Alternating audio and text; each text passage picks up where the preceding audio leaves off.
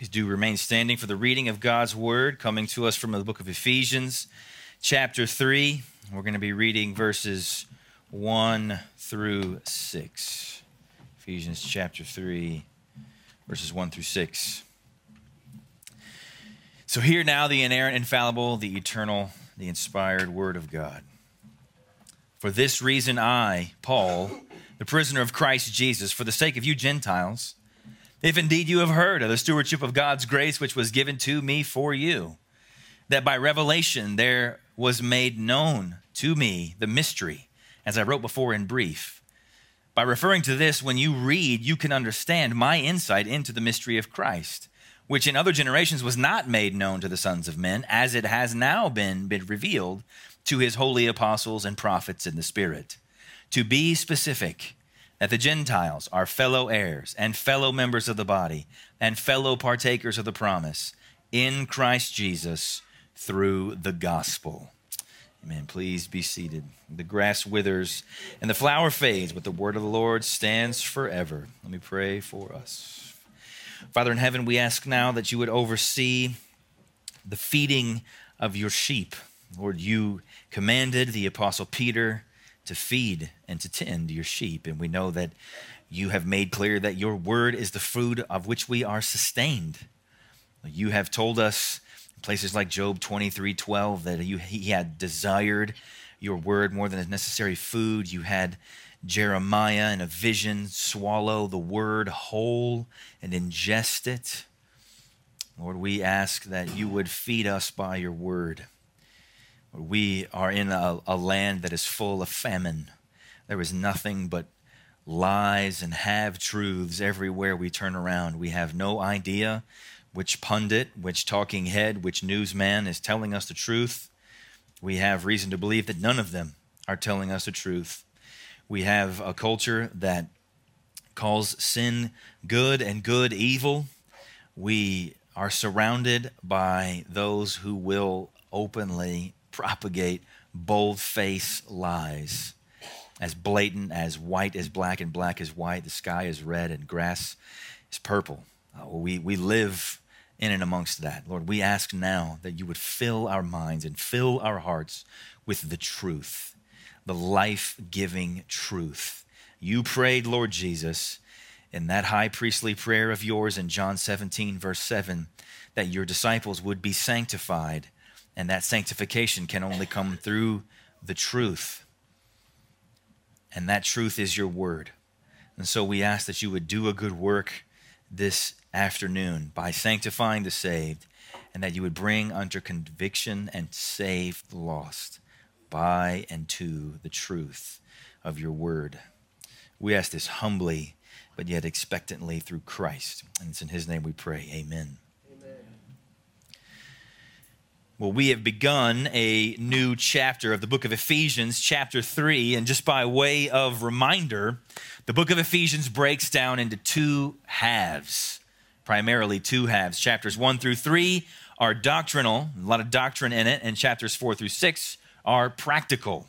Another way to look at it, you can see chapters 1 through 3 being the indicatives of the gospel, and then chapters 4 through 6 being the imperatives of the gospel, what the gospel is and what the gospel does. Now, another way you can look at it in chapters 1 through 3 is the calling of the church, and chapters 4 through 6 is the conduct of the church. So we're now getting into the last chapter in this book that's heavily focused upon doctrine, upon truths, whereas when we get to chapter 4 is how do we live then according to those truths. And there's two major divisions in the chapter 3. Verses 1 through 13 is the mystery of the new covenant church further explained, as we've been looking at that at the tail end of chapter 2, but it's going to be further explained in the first 13 verses of chapter 3. And then the rest of the chapter, 14 through 21, is Paul's prayer for the church. And really, Paul begins the prayer in verse 1. He says, for this reason, I, Paul, the prisoner of Christ Jesus, for the sake of you Gentiles. And then he just can't help himself by interjecting verses 3 through 13, or verses 2 through 13, rather, one more clarifying statement upon the new covenant people of God, the mystery of the church. Then he gets into the prayer. He started it, and then he goes back down. Like if you notice in verse 14, he starts with, for this reason, just like he started in verse 1, for this reason. So he interrupted himself in that prayer. We're looking at our text today in verses 1 through 6. And the key concept, you heard the word repeated several times, is the word mystery. Now, we got to explain that a little bit because with many things in the Bible, when we hear a word, we can often put on a 21st century English meaning of that word. But the Greek word for this word mystery is mysterion. And it is connected to strange, religious, cultish type groups in the Greco-Roman world. Secret societies that had a religious focus on it that you couldn't know anything that they were doing until you actually got in and they showed you. You had no idea what they were about. You had no idea what they believed, what they taught until you got in there and then it was revealed to you. So that word mysterious, these were mysterion groups, and we should be suspect of things like that, right? This is kind of, if you've ever heard of Gnosticism, this is proto-Gnosticism, like it's coming into being at this time where there's secret knowledge and you don't know it. It's not clear, but if you come to me, then I'll show it to you and make that mysterion, that mystery kind of clear. That should cause us a bit of concern. Secret societies certainly draw our curiosity because it seems like, well, what do you know that I don't know? What do you got going on there? But it should more than that. It should make us suspicious. Have you ever noticed that all the Christian cult buildings have no windows? Mormon buildings, Jehovah's Witnesses, Mason, why don't you have windows? What are you doing in there that we can't see? That should be a problem. So we don't want to be a part of this kind of mystery cult. But biblically, that word mysterion, that word mystery, it refers to the unmanifested or even the private counsel of God. This is the counsel, this is the wisdom, this is the plan, the mind of God that he has at that time not clearly manifested. As clear as he could or as clear as he would. So this is his wisdom that he's chosen to not reveal. This can be universal. So we would all have this question particularly, why would God even let Satan into the garden at all? He hasn't given us a clear statement on that. We can make some understand, we can draw some conclusions from that, but he hasn't said in chapter and verse, this is why. So that mystery remains here and is universal. But that mystery of God can also be selective. Look at a place like Matthew 13, 10 through 11. And the disciples came to him and said, why do you speak to them in parables? That's a fair question. Why are you giving them stories instead of just straight up plain truth? And Jesus answered them, to you it has been granted to know what? The mysteries of the kingdom of heaven, but to them it has not been granted. So there's a selective area of mystery. So the larger point being, we can't know anything unless God reveals it. Right? That has to be what we conclude from all of life. If God doesn't make it known, we can't know it. We have to have revelation. That's what, when we hear the word revelation, we always think the last book of the Bible. That might be helpful to call that book Apocalypse, because that's what it really is, apokaluto in the Greek. But revelation is God's revealing to us. So all of Scripture is God's revelation. See, we have things that can be partially revealed, but mysteries remain hidden unless God uncovers them. But when God wants to be clear, he is unmistakable. Let me just give you a few examples of this. Let's look at Abraham's offspring, right? God promised Abraham all of these kids, but let's just look through it. At first, it's fuzzy. Genesis 12:2, and I will make you a great nation. That's it. To a childless man, I will make you a great nation. Well, okay. But then it gets from fuzzy to hazy in Genesis 15:1-4.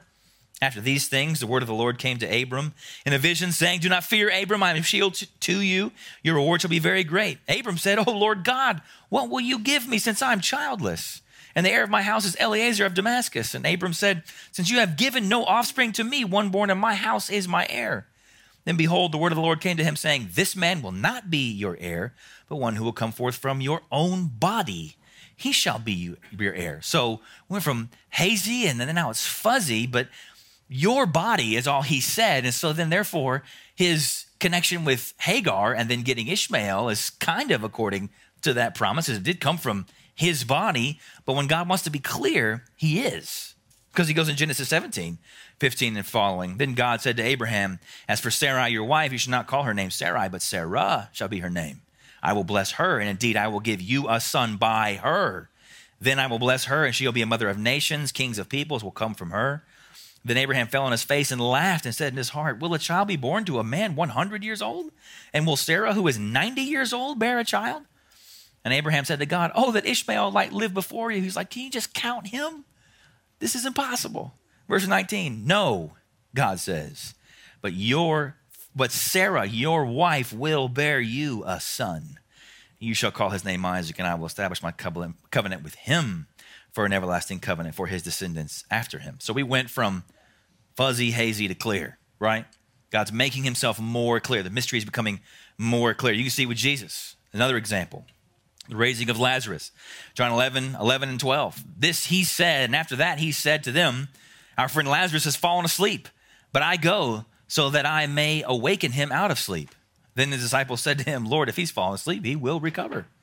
They're like, Jesus, we don't know a whole lot of stuff, but everybody that goes to sleep usually wakes up on their own. And then Jesus, you can imagine a sigh. Verse 13, that Jesus had spoken of his death, but they thought that he was speaking of literal sleep. So Jesus said to them plainly, Lazarus is dead. And I'm glad for your sakes I was not there so that you may believe, but let us go to him. So we went from hazy to clear. Lazarus is asleep, meaning I'm showing you that I have a power over life and death. And so if somebody's dead to me, they could just well be asleep. So I can bring him right back. And they're like, well, if he's asleep, you don't need to worry about it. He goes, no, he's dead. Fuzzy to clear. And then Jesus also says in another place in John, just as a third example, from fuzzy to clear, John 2, 19 through 20, Jesus answered them, destroy this temple. He's standing out in front of the Jewish temple at that time. And in 3 days, I will raise it up.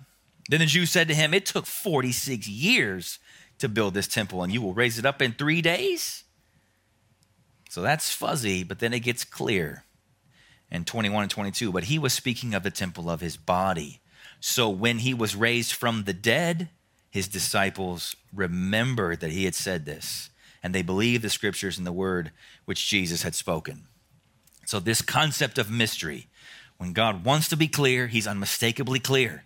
There are times and for seasons, he chooses to let it be fuzzy. He chooses to let it be hazy. That's what mystery Paul is talking about. And we have this as a hermeneutical principle. Hermeneutics, just a fancy word for Bible study methods. We have this as a principle. In the confession, the London Baptist Confession, it says, chapter 1, paragraph 7, all things in Scripture are not alike plain in themselves, nor alike clear unto all. Can you say amen? You've been reading in the second half of Daniel, and you've been like, I don't know what is going on. But then you read Luke, and you're like, I get it. Not everything is clear like everything is clear. Yet those things which are necessary to be known, the confession says, believed and observed for salvation, are so clearly propounded and opened in some place of Scripture or other that not only the learned, so the educated, but the unlearned, the uneducated, in a due use of ordinary means may attain to a sufficient understanding of them. That's true. The gospel is clear, right? Justification by faith alone, plain and clear. Genesis 15:6, and Abraham believed God, and it was reckoned to him as righteousness. He wasn't righteous, but he believed, and God counted it as righteousness, as if it was. And then Paul makes it even more clear in Romans 3:28. For we maintain that a man is justified by faith apart from works of the law. That's clear. We understand the clarity of the gospel. But the human makeup of the new covenant church and God's explanations of it were intentionally obscure until the New Testament. See, who are and who will be included in the covenant community of God was somewhat of a question, if not an outright just ignored. So the puzzle pieces were there, but they were scattered. Kids, have you ever done a puzzle? And when you do a puzzle, what do you start with? It's a big puzzle. You start with the edges, don't you? You always start with the edges. Now let's imagine a puzzle that looks like this. It has one hot air balloon in the corner, and then the rest of it is all blue sky. So what do? You start with the edges, right? And then what do? You do the hot air balloon next. And then what do you got left now? A bunch of blue pieces that all look exactly the same. All those blue pieces was Gentiles and Jews in the New Covenant community in the Old Testament. They were all there, but they were the slow process of looking at two identical colors and trying to see if they fit. The balloons all put together, the edges are all put together, but now you just got big, vast blue space. The pieces are there, but it's harder to connect them. It takes more time. The Old Testament, that's how it was with the Gentiles in the covenant of God. But now, the Spirit of God, through the Apostle Paul, intends to make crystal clear where all those blue pieces go. And that's what verses 1 through 6 is going to help us with. Look at verse 1. For this reason, I, Paul, the prisoner of Christ Jesus, for the sake of you Gentiles. So he's reintroducing himself in some sense. And like I said before, he's starting his prayer that he's going to continue in verse 14, but he hijacks it in verse 2 through 13. But for what reason? Verse 1. Why is he writing? We'll go back to chapter 2. What's the end of chapter 2 all about? The church is being built in the temple of God, and the individual Christians are the bricks, are the stones in that building, that dwelling of God. That's why Paul is writing. The church needs to be instructed on the church. The church of Jesus Christ needs to know who it is, what it is. What is the church? Can you define it? Is your small group a church? Can you have a church in a deer stand alone by yourself? Is your Bible study at work a church? Can some separate ministry, parachurch ministry, claim to be the church? If God is saving his chosen one by one, which is how he does it, the narrow gate is one person wide, one by one.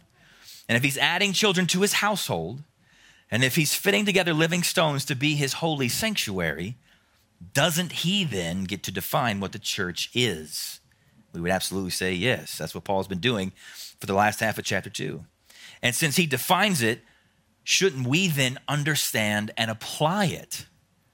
See, Paul's writing to the Ephesians so they will know what the calling and the conduct of the church is supposed to be, because, verse 2, if indeed you have heard of the stewardship of God's grace, which was given to me for you. Paul's instructing them on this because that's his job. He's a steward. He's not an innovator. He's not a creator. His desire is to be a faithful steward. A steward, that ends with a D, not a T. A steward is a caretaker of somebody else's property. The owner of the property is not there or is not hands-on in some circumstances, and the steward is supposed to just take care of it. If it's alive, to nourish it. If it's a structure, to continually keep it, to repair it, to apply the owner's wishes to it. He manages, he protects, he nourishes that which belongs to another. So is Paul with God's church.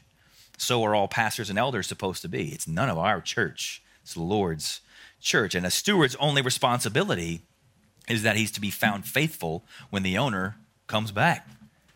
That's what Paul says in 1 Corinthians 4:2. In this case, moreover, it is required of stewards that one be found faithful. That's it. Just be faithful. That's why Paul preaches, writes, and prays. According to verse 2, he's like, you guys have heard of me. I mean, I lived there for 3 years and been gone for a while, but you know that I have this stewardship given to me. I didn't apply for it. I didn't campaign for it. God gave it to me, and my job is to just carry it out. I'm not here making things up. I'm not an entrepreneur. I'm not an innovator. I'm not a cultivator. I'm a manager. I'm a steward. I'm taking care of what is not mine, and that's the church of the Lord Jesus Christ. And that is by revelation. Verse 3, there was made known to me the mystery, as I wrote before in brief. So as a steward that God has placed in charge, he's been given insight. He's been given revelation. As an apostle, he did receive direct revelation from Christ. He's not creating novel ideas. See, this is where the logic of Bible deniers who want to claim to be Christian at the same time, they'll say things like, well, I don't really like Paul. I like Jesus. I'm a red letter Christian, but Paul's kind of, you could tell he's kind of grumpy, like a mean misogynist type guy. Like, no, what did Paul say? I just received all this. None of this is my idea. I'm not trying to create anything. And if you look through If you don't have a Bible that does this, I would encourage you to get one. You can get Bibles that have Old Testament cross-references made in small capital letters, so you can always tell that it's a direct reference back to the Old Testament or a direct quote. Read particularly the book of Romans that Paul writes, the constitution of the Christian faith. It's nothing but small capitalized letters. It's all Old Testament. Paul's not coming up with any new ideas. This is all directly from God. He's just repeating the words of God given to him. Don't we say that every Lord's Supper just about? What I received from the Lord, what I also delivered to you. I received it, now I give it. That's all I do. I don't come up with anything new. He's not making the church of Paul. Galatians 1, 11 and 12, for I made known to you, brothers, that gospel which I am proclaiming as good news is not according to man, Paul included. For I neither received it from man, nor was I taught it, but I received it through a revelation of Jesus Christ. Paul's teaching is Christ's teaching. That's all he's after. That's why he says in 1 Corinthians 11:1, be imitators of me just as I also am of Christ. I only follow Christ. He's not an innovator. He's not an entrepreneur. He's just relaying the message given to him by Christ. That's all any preaching should ever be. Any leadership in any church should ever be. God said this, we do that. That's all that we do. And the mystery that he's been given this insight into, this revelation that he's been handed as a steward, verse 4, is coming to him by divine insight. Verse 4 says, by referring to this, when you read, you can understand my insight into the mystery of Christ. He has insight because he's been given it to him. Remember back in verse 20 of chapter 2 that the foundation of the church is the apostles and the prophets. Why? Because they've been given insight. They were told by God directly, direct revelation from God. Now, not everything they said and wrote was inspired. Paul wrote a lot of other letters that are not in the Bible because the Holy Spirit did not inspire those. So they're not in the Bible. It's not that they speak exclusively, inerrantly, like the Church of Rome claims about the Pope of Rome. No, what God inspires, that is what makes it in the Scriptures. So they have this direct revelation, all these apostles, so Paul and Peter and John and the others. Now, but not everything they said was that. Everything they wrote in Scripture was. It wasn't their opinions and it wasn't their wisdom. Look at Peter's words and describing that in chapter 1, verses 20 and 21 of 2 Peter. But know this, first of all, that no prophecy of Scripture, how many prophecies of Scripture? None, is a matter of one's own interpretation. No prophecy was ever made by an act of human will. How many? None. But men, moved by the Holy Spirit, spoke from God. That's it. That's how we get our Bibles. But then you go into what we're dealing with is the blue puzzle pieces.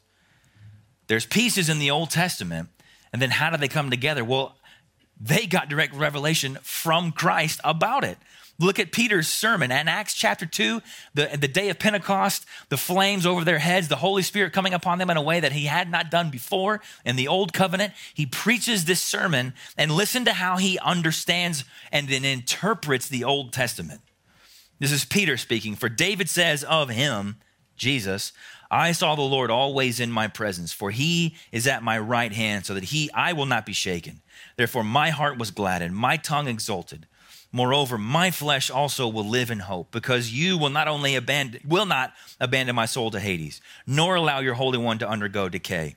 You have made known to me the ways of life. You will make me full of gladness within your presence. That's the end of the quote. Now Peter speaks. Verse 29, brethren, I may confidently say to you regarding the patriarch David that he both died and was buried, and his tomb is with us today. See, when you're preaching, you want to make points you know are right. And what's more right? You know what, guys? David is dead, and his grave is over there. It's an easy sell. Nobody's going to call you on that one. And so, verse 30, because he was a prophet and knew that God had sworn to him an oath to seat one of his descendants on his throne, he, David, looked ahead and spoke of the resurrection of Christ, that he, Christ, was neither abandoned to Hades, nor did his flesh suffer decay. So that quote from Psalm 19 or Psalm 16 of David that Peter is bringing up in that sermon, what's he saying? He's saying Peter, the apostle, is saying that psalm is actually talking about Jesus. He's taking that Old Testament text and saying that's really about Jesus. I'm giving you a connection on two blue puzzle pieces is what's happening with Peter right there. We then follow the apostles' hermeneutic when we read the Old Testament in light of the New. Because Peter's saying David wasn't talking about himself. He's talking about Christ. So that's the insight that Paul's talking about. The apostles have divine insight. Now, there's also the second part of verse 4 that we need to notice. Into the mystery of Christ. Divine insight to the mystery of Christ. Was Christ a mystery? Was he mysterious? How could Jesus be a mystery? Every Christmas we read the Old Testament prophecies that he fulfilled, and we talk about them. They're in the songs that we sing at Christmas time. How could he be hidden? Well, just stop and ask yourself, when he came, who was actually waiting for him that didn't get tipped off by angels? Toss the shepherds out. You got three groups of people. You got pagan, stargazing, religious enthusiasts, Simeon, and an old lady named Anna. That's it. Everybody had the same Bible, but you got pagans and two old people in the temple. That's it. They're the only ones waiting for him. Nobody else figured it out without being told, hey, he is the one. Resident Bible scholars, they didn't even see it. You remember when the heat's getting turned up in John chapter 7, and then Nicodemus, remember he pops up in chapter 3, but in chapter 7, you can see him kind of wrestling a little more. He's really starting to think Jesus really might be this guy that we're waiting for, this Messiah. And then chapter 7, verse 50, Nicodemus, who came to Jesus before, being one of them, this is an argument within the Pharisees happening. He said to them, our law does not judge a man unless it first hears from him and knows what he is doing, does it? They answered him, you're not from Galilee also, are you? Search and see that no prophet arises out of Galilee. Nicodemus says, hey guys, you're breaking the law by doing this. And they're like, where are you from, Galilee too? Check your Bible, Nick. No prophet comes out of Galilee.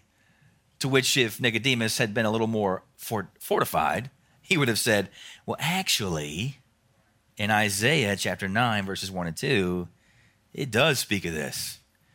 It says, but there will be no more gloom for her who was in anguish. In earlier times, he treated the land of Zebulun and the land of Naphtali with contempt. But later on, he shall make it glorious by the way of the sea on the other side of Jordan, Galilee of the Gentiles. The people who walk in darkness will see a great light. Those who live in a dark land, the light will shine on them.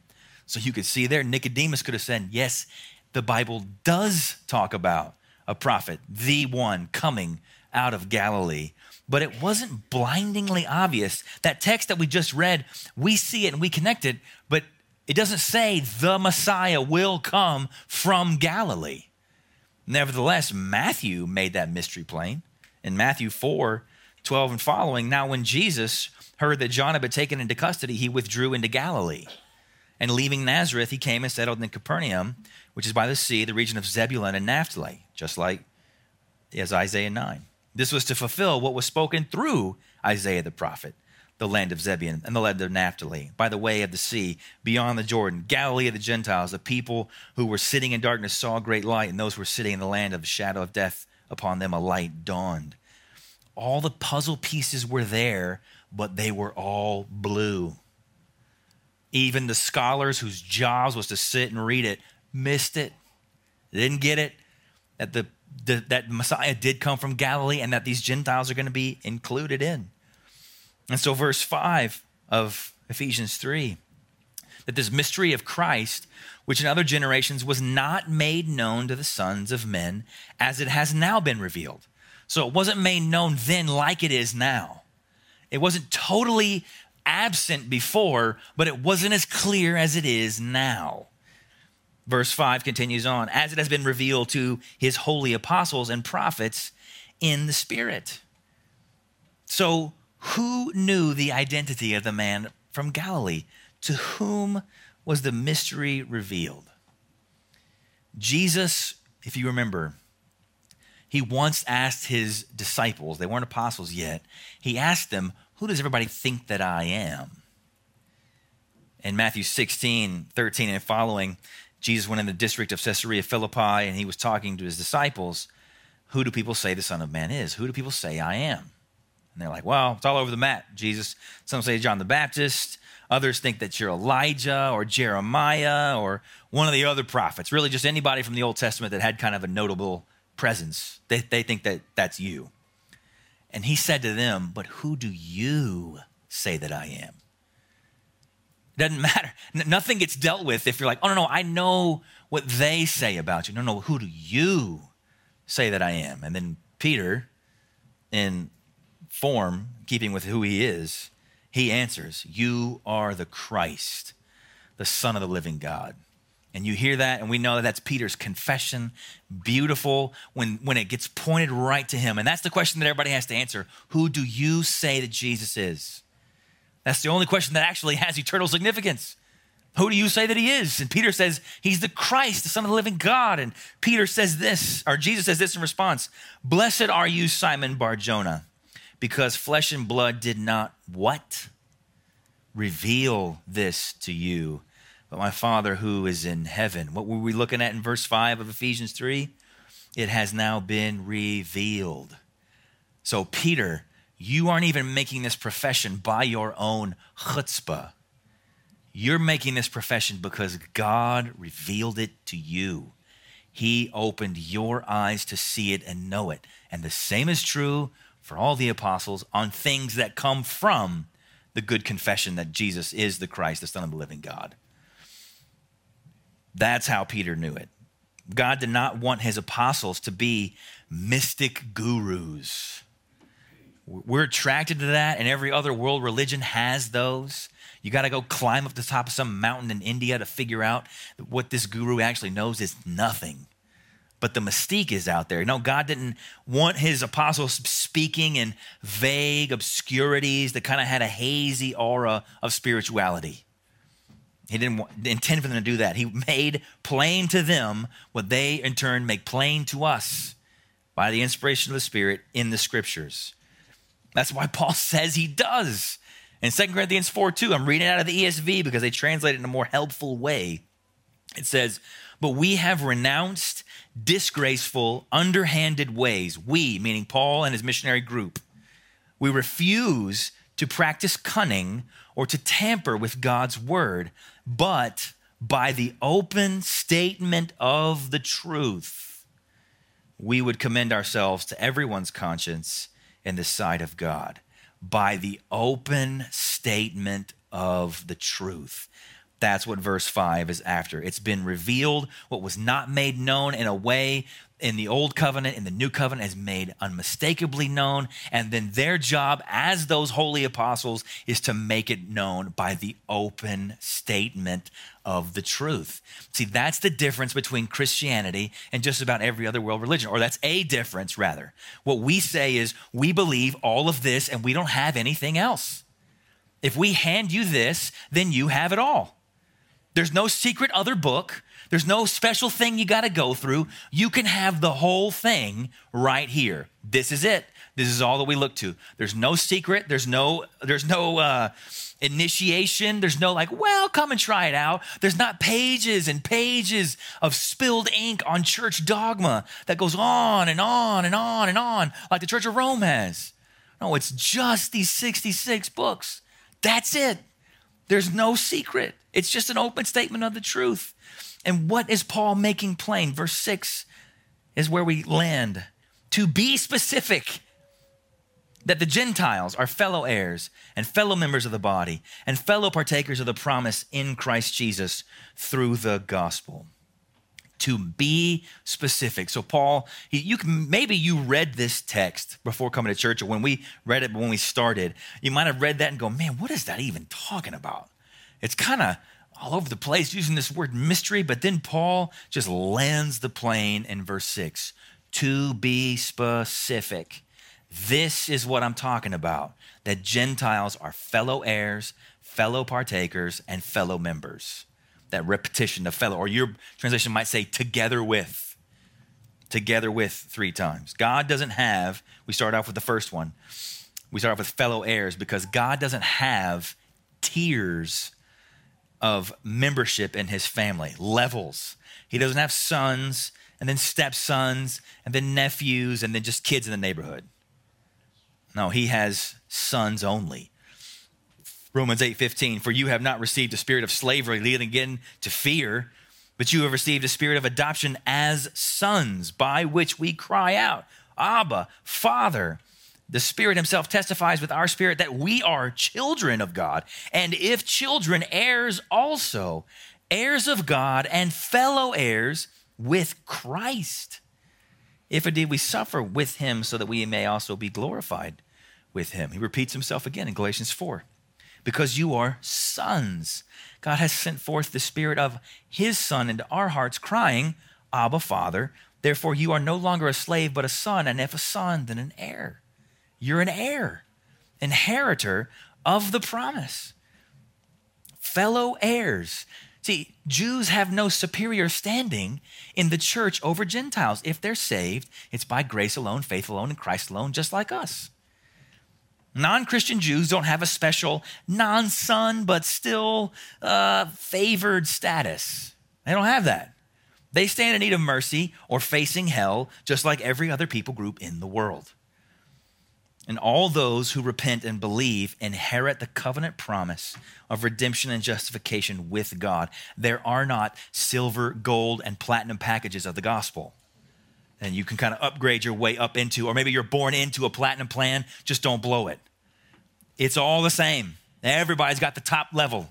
Everybody has full heir status. And 1 John makes it clear, 2:22, who is the liar? So we're trying to identify liars here, according to John, but the one who denies that Jesus is the Christ. If you deny that Jesus is the Christ, you are a liar. It doesn't matter what your last name is. It doesn't matter where you live. This is the Antichrist. The one who denies the Father and the Son. Whoever denies the Son does not have the Father. The one who confesses the Son has the Father also. So when we see that, we know that there are not levels of status and privilege because of your last name. There is not a people group out there, as some do suppose with the nation of Israel, that they have a special, separate status, even though they live in complete denial of Jesus Christ. If they live in denial of Jesus Christ, then what are they? Liars and antichrists, according to 1 John 2:22.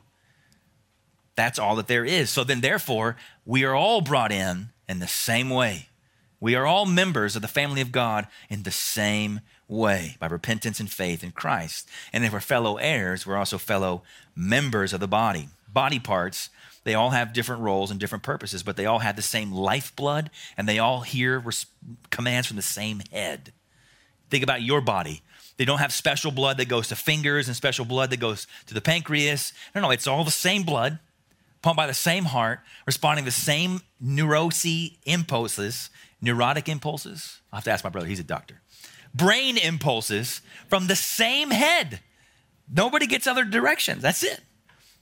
Redeemed Gentiles are full members of Christ's body, just like redeemed Jews are.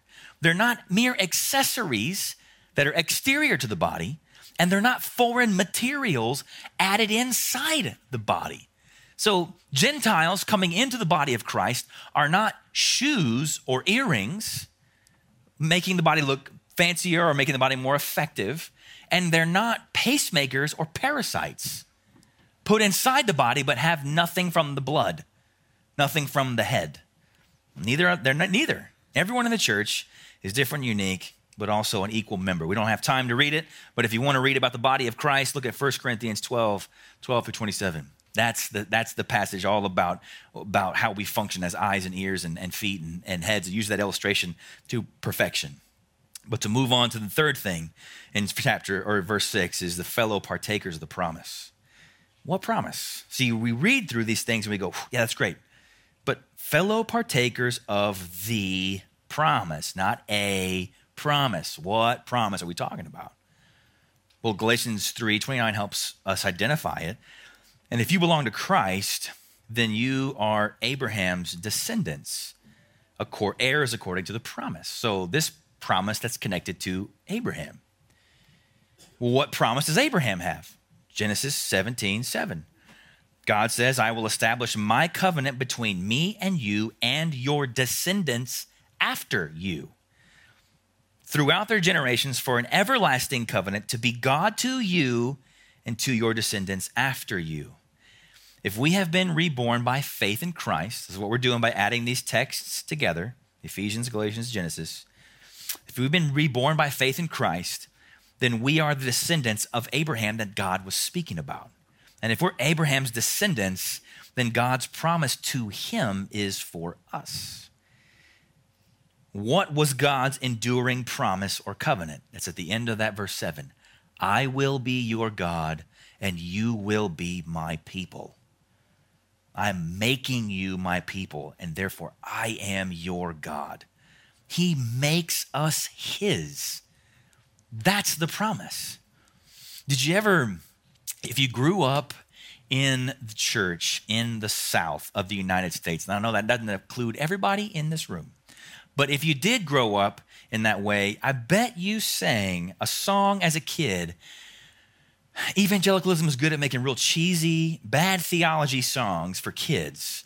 This one is cheesy, yes, but theology is pretty good. If you sang the song, Father Abraham had many sons, and many sons had Father Abraham, and I am one of them, and so are you. So let's just praise the Lord. Right arm, Father Abraham. And then you start doing it. It's kind of the Christian hokey pokey. It's not as sensual, though. It's a little more theological. Turns out that song's pretty good because you are his sons. If you are in Christ, you're the descendants that we're talking about. And this covenant, this promise that you're brought into, when you hear covenant and promise, think the same thing. It's called the covenant of grace. From Genesis 3:15 to Revelation 22:21, there is one covenant of grace for the people of God. It arches over from end to end. Underneath are two administrations, an old and a new. But it's still grace. Moses and Rahab and Ruth were saved by the same grace that Peter, James, and John were.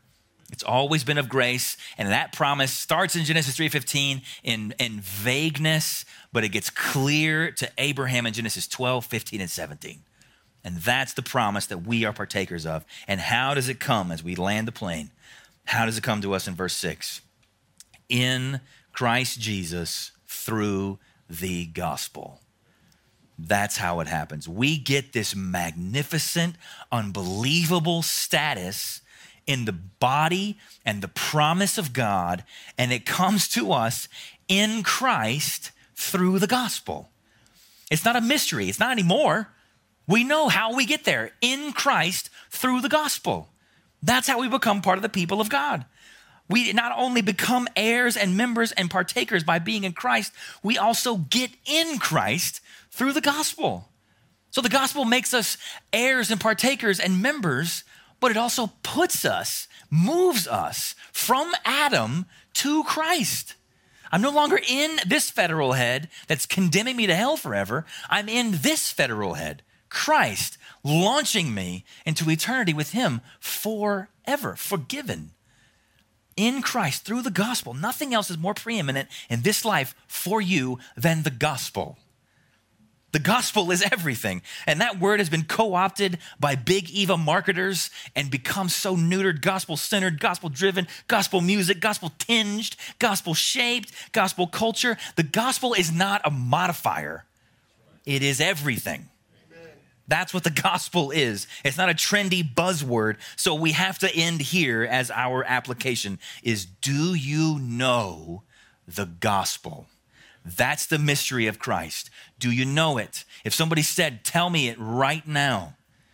I mean, think about the situation that Jesus has with the rich young ruler. I wish this would happen to me every day. Somebody comes up to me and just says, hey, how do I inherit eternal life? That's what happened to Jesus with the rich young ruler. If that happened to you, what would you do? What would you say? Is it right there? Do you have it? Because 1 Corinthians 15 can get you there. 1-4. Now I make known to you, brethren, the gospel, which I preached to you, which you also received, in which also you stand, by which you are saved, if you hold fast the word which I preached to you, unless you believed in vain. For I delivered to you as of first importance. What's first importance? Of what I received. So here's Paul again. I just got something and then I handed it to you. All I am is a steward. I'm not an innovator. I'm not an author. That Christ died for our sins according to the scriptures. That he was buried and that he was raised on the third day according to the scriptures. There's the gospel. How do I respond to that? Acts 4:12, and there is salvation in no one else. For there is no other name under heaven that has been given among men by which we must be saved. And then Romans 10:13, whoever calls on the name of the Lord will be saved. So here's what you do. You're going to go home today, this evening, and you're going to explain the gospel to your spouse, another family member, and you're going to do it succinctly but clearly. And if you can't do it, why can't you do it? If that's all we're about, that's all we have, then that better be on a hair trigger all the time, that we have the gospel ready to roll at a given moment. And parents and grandparents, ask your kids and grandkids, how do people go to heaven? And then run at it from another direction. What makes us right with God? And then run at it from another direction. How do sinners get forgiven? And then run at it from another direction. That's all I do with my kids, is run at the gospel from all these different angles to see if they know it. Not because I'm drilling them to be good parrots, because I want to see if they've actually believed. So we run at the gospel from all these different angles. Do you know? Because everything is hanging on this.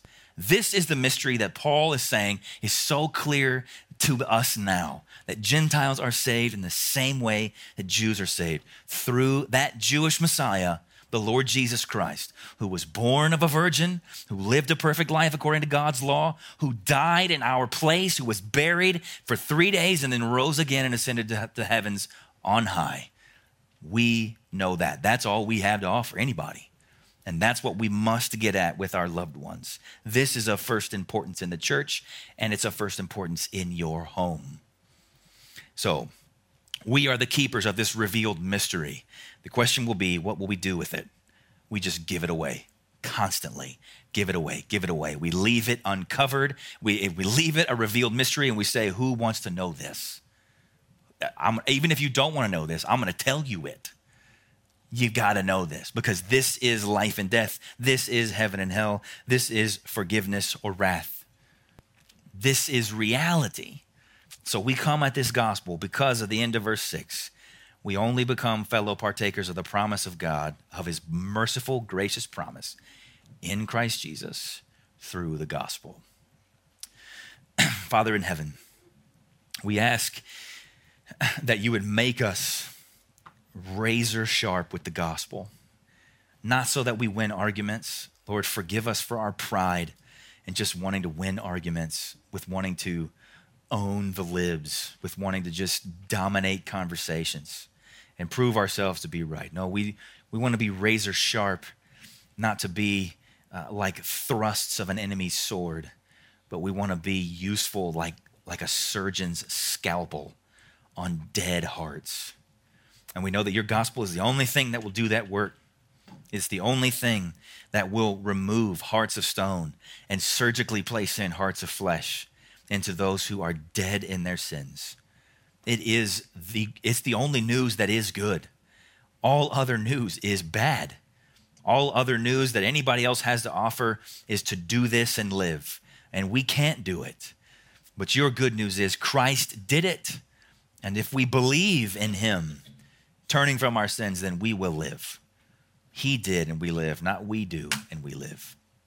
Father, may we have it ready on our lips. May we think and meditate on it. Would you forgive us for being bored with the gospel? Would you forgive us for our shallow engagement with the gospel, with our hiding of the treasure of the gospel?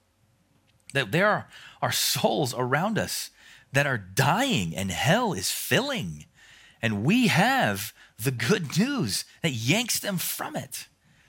Or would you make us bold, but would you even move us past having to think of it as boldness? And would you make us loving? and that we would love others enough to make ourselves be uncomfortable, perhaps be ostracized or mocked, and that's about as bad as it's going to get right now for us, at least right now. But Lord, will we just be loving and not think about it as some massively intimidating thing, but the most compassionate thing that we could ever tell anybody. We wouldn't hesitate to tell somebody that their head was on fire if they couldn't feel it. But we hesitate all the time with telling people the good news of Jesus Christ because they are headed for eternal fire and they can't feel it. So Lord, make us generous, lavish with the gospel. And may it be in our homes and in our church that we love to speak about, to discuss, to marvel at the gospel. Would you renew in us a wonder for what it is for your Son to have come and been destined to come before the foundations of the world, to come to take on the body and the image of sinful man, though not being a sinner himself, and to die on the cross, and that we would move past just mere wounds and air leaving his lungs, but we would see your wrath poured out to the dregs on him at the cross of what hell would be eternally for everybody that you would save. All of that was borne by our Savior. May we never get tired of that. And may that love, that great love with which you loved us, like chapter 1 says in Ephesians, may that be what drives us to live faithfully in such a dark and downward spiraling world, that we know the Christ of the gospel. And faith in that Christ is what makes us fellow heirs of the promise you gave to Abraham so many centuries ago. We thank you. We praise you. Tune our hearts to sing your praise as the God of the gospel. And we ask this all in Christ's name. Amen.